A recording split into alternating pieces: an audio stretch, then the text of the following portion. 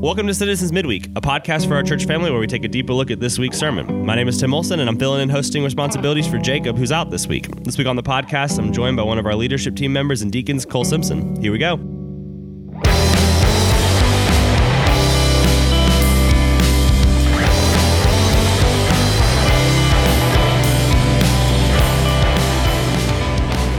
Cole, thanks for being on. Yeah, man. Thanks for having me. I really appreciate it. So on Sunday, we looked at Ephesians 3, 1 through 13, and you talked about how grace comes not only to us, but through us. And we looked at this kind of tangent that Paul goes into in the middle of the letter where he talks about God's grace to him, that he gets to preach the gospel to the Gentiles, he gets to share the unsearchable riches and mystery of Jesus, all of that. And we talked about how grace produces and helps us move towards four things. So we said that grace produces servants, that grace produces missionaries, grace produces humility, and grace prepares us for suffering. And how in all of this, the grace of God comes to us, and then it's meant to go through us as conduits for the sake of other people. And one of the things that you talked about, man, that really jumped out to me was that second idea of grace producing missionaries. I think we talked about this a lot in our Acts series of the responsibility and the calling and the commands that we have to share the gospel, but your invitation to us that it's a gift from God, that it's a grace-filled thing, that Paul says that it's a gift that he gets to share the gospel with people. He doesn't view it as an obligation or something that he has to do, but rather it's a blessing. It's an opportunity. It's not a burden, but it's a blessing that he gets to step into. So that really struck me as I think about my neighbors, my coworkers, my family members. Do I view it as a gift and a grace from God that I get to share the gospel with them, that I get to be a part of God's kingdom advancing? That really stuck out to me. What about you, Cole? As you were preaching it, as you were studying it, what's something that hit you in particular? Yeah, I think one of the biggest things that hit me, and I touched it shortly in the beginning of the sermon, was this idea in verse 1 where Paul says he is a prisoner of Jesus Christ, or a prisoner of Christ Jesus. And I just think that's really interesting because Paul is not dismissing his reality. He's not saying this isn't a big deal. I'm not actually a prisoner. I'm free in Christ. He's clear about he is a prisoner. And then he is giving the responsibility to Christ. So he's recognizing God's sovereignty despite his circumstances, but he's not allowing that to color or change his view of God. In fact, he's allowing it to change his view on his circumstances. So instead of his circumstances changing his view on God, God is changing his view of his circumstances. And so he's looking at his circumstances saying, okay, I am supposed to be here because we know that God is sovereign, and we know that I am not here because of any worldly power of Rome or Caesar. So what does God have for me here? What does God have for me to do? And, I think this is a little bit of conjecture on my end, but as New Testament believers who get to read these letters that he has written, part of me asks the question, if Paul's not in prison, does he just go to these churches and preach sermons and walk with Timothy and Titus and all these guys and help them be able to talk to them face to face? And I think, earlier in his ministry, he did a lot of that. And not that he totally stops or never wrote letters before, but I think some of the reason, at least for me, and like I said, conjecture, God may have even imprisoned Paul was so that we as New Testament believers get to see these truths that were applied to these New Testament churches that we get to take and apply to our lives and our churches today. And so that was really interesting to me because it just, again, pushes into this idea that we just do not have the whole picture. And God in his sovereignty knows what he is doing, even if it doesn't make sense. Yeah, that's good. I think, you read Acts, all of Paul's life, right, is one of continual suffering for the sake of the gospel. I was thinking about this as you were sharing about 2 Timothy 4, where, a letter he writes back to Ephesus. Timothy's the pastor there.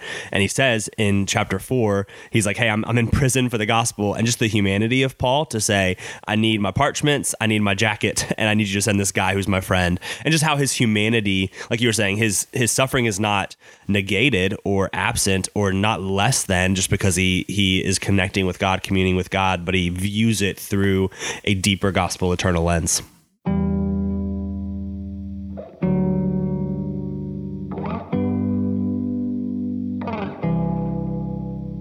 Cool. So it's fun for me. I get to be in the host seat. No one can see us right now. This is not a video podcast. But if you're wondering, I'm sitting in the host seat for Jacob Kirby, literally the seat where he sits to host. And so you get to take us on a deep dive today. So where are we going? What are we talking about? And what do you have for us? Yeah, I think, and again, I'm a little bit playing off of this idea, or maybe continuing to build on to this framework, but I want to talk about God's grace and specifically how it applies to us in our suffering. So what does grace look like for us in the midst of our suffering? And you know, Tim, you and I have talked about this idea. I think you even have mentioned it on stage, that we really desire and value our people having a theology of suffering. We think that's a really important piece of the Christian life, because we will all suffer in different ways in different seasons, but we want to be prepared for that. So I kind of wanted to, at least for me, take a step back and let's look at the Bible and how God talks about suffering, where suffering comes from, how we should think about it and break it down and start to hopefully build that theology of suffering, give us a little bit of that eternal perspective that Paul's talking about in this Ephesians 3 letter. So when we're talking about suffering, I think the first place you want to start is you want to have a proper view of God and a proper view of man.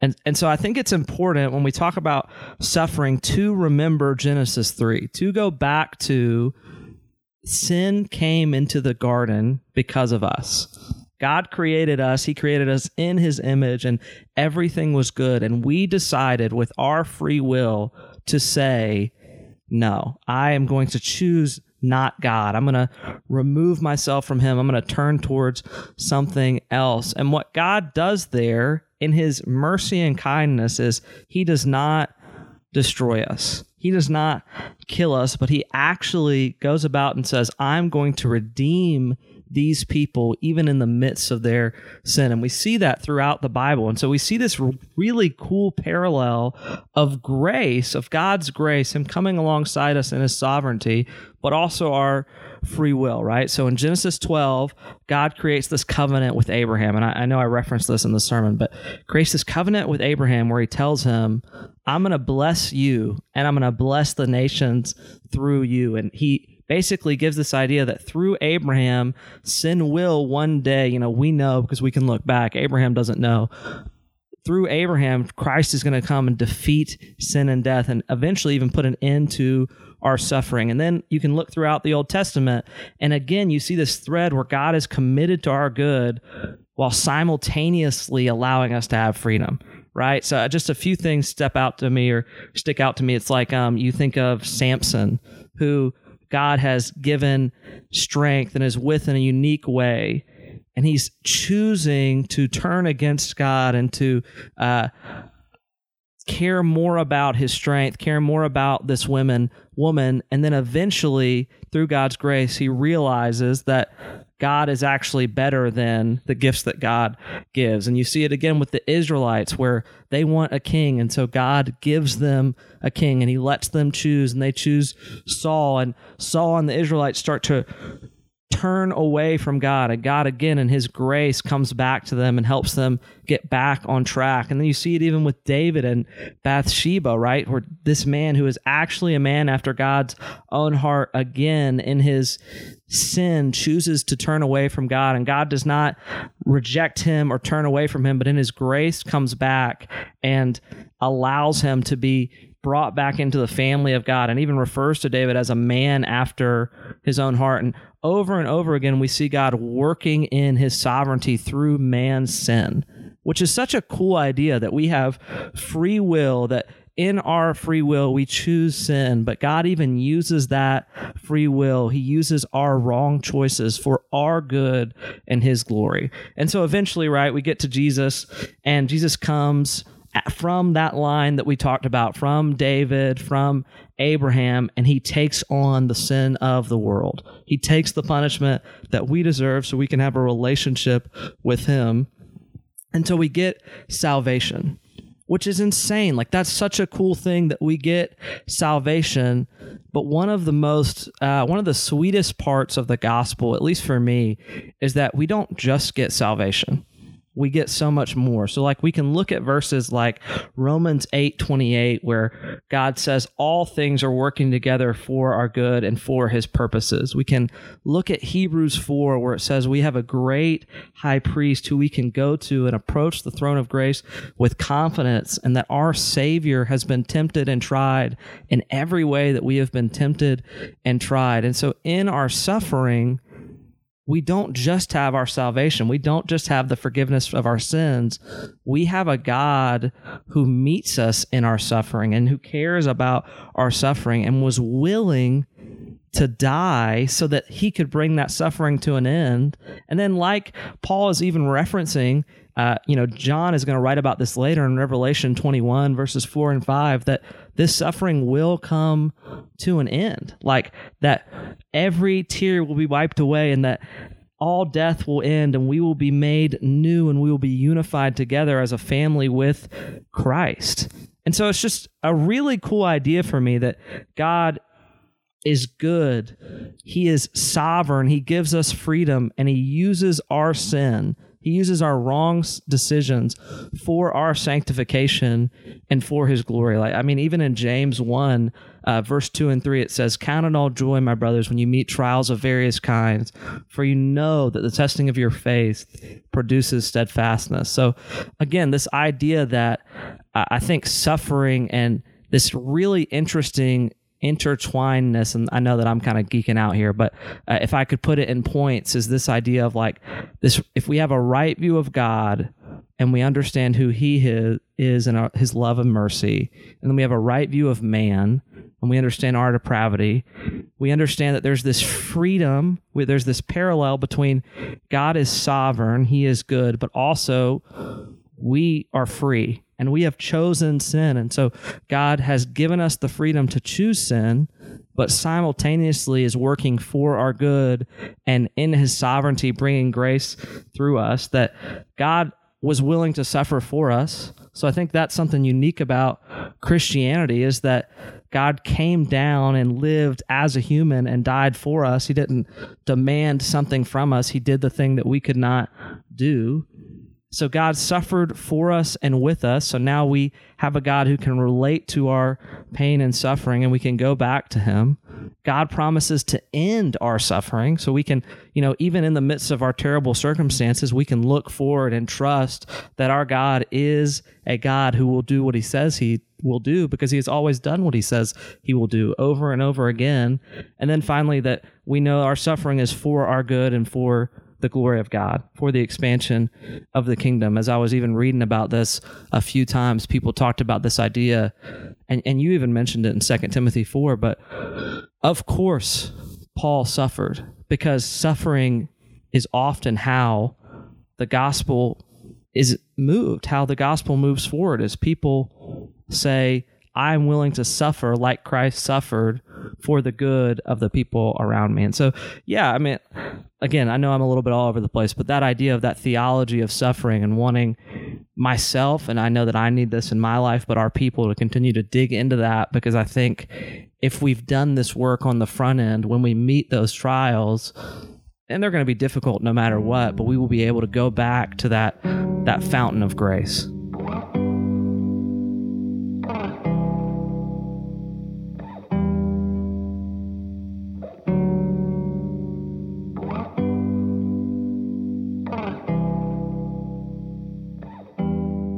I love what you're saying there. I think even the Old Testament examples, as you were sharing about that, I was reminded we were gifted this kind of ABCs book that we've been reading with Harper that walks through, gives A is for this, B is for this, but it does it with the story of the Bible.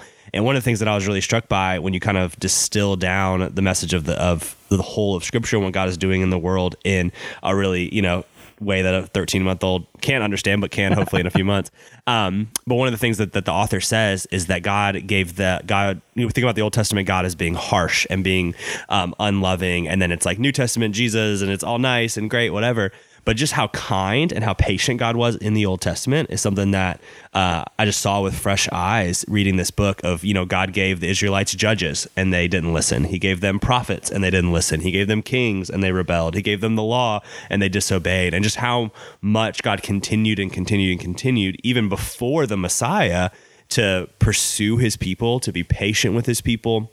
But even thinking about David as a supreme example of that in several ways, but especially with, the Israelites beg for a king. They beg for a king. God, give us a king. We want to be like every other nation. And God's saying, like, no, I'm your king. You don't need an unearthly king. And finally he gives them one.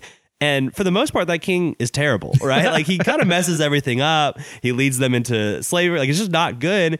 And God in his kindness doesn't cut off the line of kings, but rather he continues the line of kings through David and then promises that the eternal king will come through the earthly kings. And so just his kindness and his patience is overwhelming. And then you get into, the beauty of Jesus where God takes on flesh and can't just, doesn't just sympathize, but empathizes, right? Like actually not just in I kind of get what you're talking about, or I get what you're experiencing, or I get what you're feeling, but actually took on flesh and experienced it himself, experienced suffering, arguably worse than any of us ever will, but knows it on a deep personal level. But one thing that you said was really interesting, and I would love to hear a little bit more on, is you kind of talked about 3 different ways that suffering enters our lives.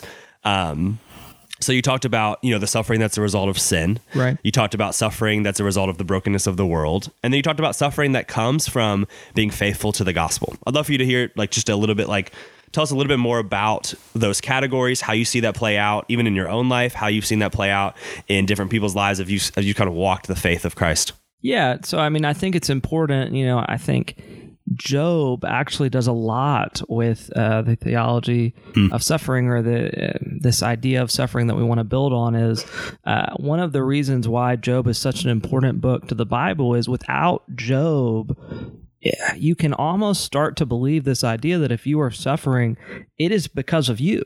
It's because you did something wrong. And we know the Bible is very clear that Job didn't do anything wrong, that he was righteous. And so, like you said, the categories of the brokenness of the world, your sin, and then following Jesus. So it's like, those are great categories. So yes, absolutely. Can you run into suffering because of the brokenness of a world, right? So this isn't a result of your sin, but it is a result of the sin around you. And so, of course we can. So things like, easy things, like not easy as in that they are easy to experience, but easy to point out. For sure. Like murder or someone cutting you off in traffic. Just terrible, terrible things that happen. Sickness, disease.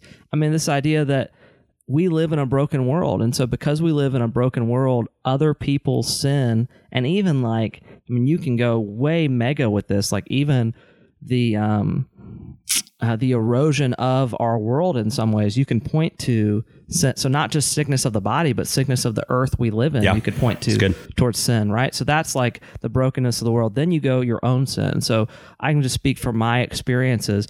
I have had to go through things because I made terrible decisions, right? And not even things that I could have known. So there are easy ones like you lied and then you had to deal with that consequences. But even I think of myself as a child and some of the decisions, some of the idols that I chased after, and now 15, 18 years later, I'm still dealing with these idols that I chose to start to run after as an 8 to 10-year-old, which you couldn't have even known, right?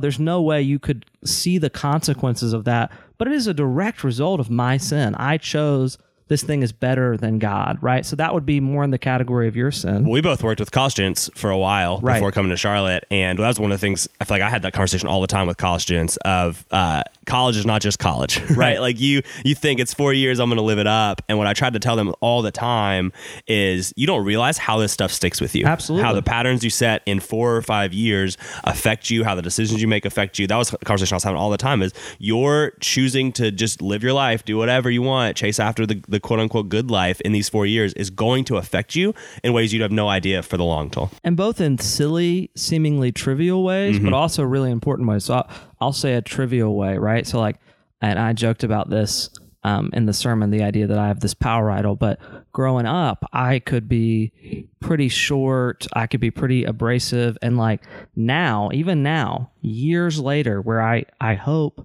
I'm not nearly as abrasive as I used to be, I have to sometimes deal with this identity of Cole's abrasive, Cole's short. And it's like, I don't know. I don't know if we met today, that would be your opinion of me, but I've created this persona because of my sin, right? So that's a silly way, but then also even in more serious ways, right? Like we make huge decisions that alter our life because addiction is an easy one. So that's a mixture of brokenness of the world, but also your sin of choosing to run after this idol. And now it's changed the brain chemistry, and it's super difficult to break out of, and which doesn't nullify the grace of God, doesn't make not. the great forgiveness that He has for us any less true, but does give the weight to the reality of earthly tangible consequences, even still. Yeah, absolutely. And God's grace can always take us out of those things, but they are still tangible, real consequences. We see that with David and Bathsheba, right? So he tangibly loses a child. He loses a child. You can't act like that didn't happen. And he's restored to God. And through Bathsheba, we get Solomon and Jesus, right? So it's like, of course, there is grace there, but it's a both and. And then finally, like you said, sin or the suffering that comes about from choosing to go after the gospel, right? Expanding the kingdom. And so I think Paul is an easy person to point to, right? I think most of the apostles you can point to. If you exclude Judas, all of the apostles are martyred except for John, and the only reason he wasn't martyred is because he didn't die when they tried to boil him alive. So they all suffer for the gospel, and it can happen in really big ways like that, but it can also happen in really small ways, right? So things like you're the weird Christian guy or girl, you're the guy who's not going to do things, you're going to not have sex before marriage, things like that are going to mark you. People are going to make fun of you. And not to say that that's not important. I'm just saying it's not comparable to dying. And even like things like planning a church, right? So I think as beautiful and as good and as happy as I am to have been a part of this church plant, and I think you as well, in some ways, maybe not for you, I think we both could say, our lives are tangibly worse because we decided to say we're going to sacrifice some ease for us, some comfort, some relationship, and go to a new city where we don't know people. And thank goodness we have a team and we get to have those relationships. Yep. But we suffer in some ways, and that's okay because it is worth the gospel advancing. But those are kind of those three categories a little bit more fleshed out. And I think it's helpful to know and to have community, especially because I think in the midst of suffering, you can be very blind to what is actually going on here and what is happening. And it's important to have the right community to speak in those moments, right? So the example of Job, right?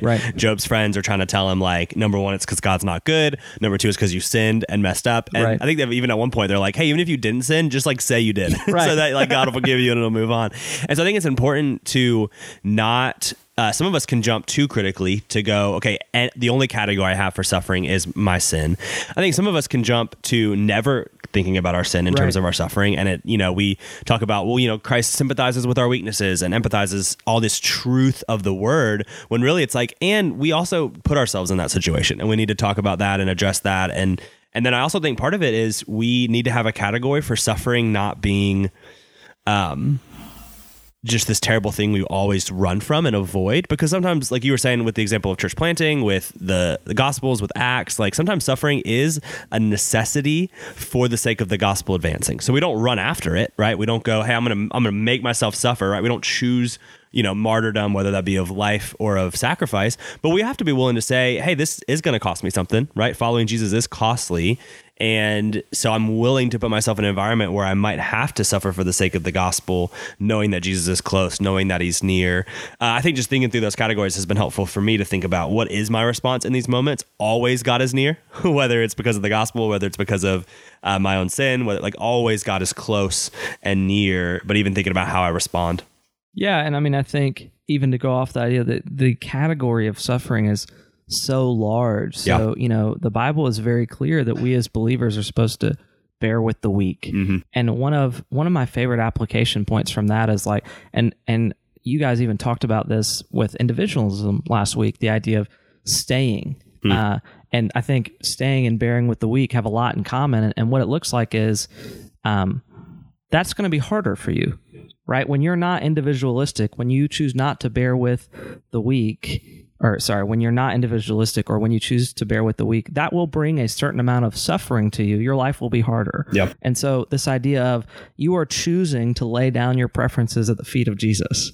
And in doing that, maybe you can look at it and say silly ways, but to me, they're very tangible, real ways of just like, my life is harder. My life is worse because I am choosing to follow King Jesus and care more about what he cares about than the things that I want. Yep. And so I think that plays out, like we said, in church planting, in mission. And that's why our motivation cannot be checking a box. Because if our only motivation is checking a box, then we never actually will be missionaries. We'll never actually will be servants, because it's too hard. It's too hard if our only motivation is checking a box. Our motivation has to be the goodness of God and understanding him and diving more into, Paul uses the phrase like the richness of the gospel. He's talking about the unsearchable riches of grace. And that should be our motivation as we know who God is more. Well, I want to be a missionary. I want to be a servant because of who I've come to know Christ is, not because I'm supposed to check a box. Yeah, and I think it's so important to give space for that in our own lives, to give space for that in other people's lives. Even thinking about, our Engage the Heart time in group, or thinking about our time in the gatherings where we both confess our sins and we lament our sufferings and we lament our griefs. And this is part of the lived experience as humans, this side of the kingdom. Like you were reminding us, like Christ will return. He will make all things new. And in this side of that, we still suffer. We still experience loss. We still experience brokenness. We still experience the effects of our own sin and sin done to us.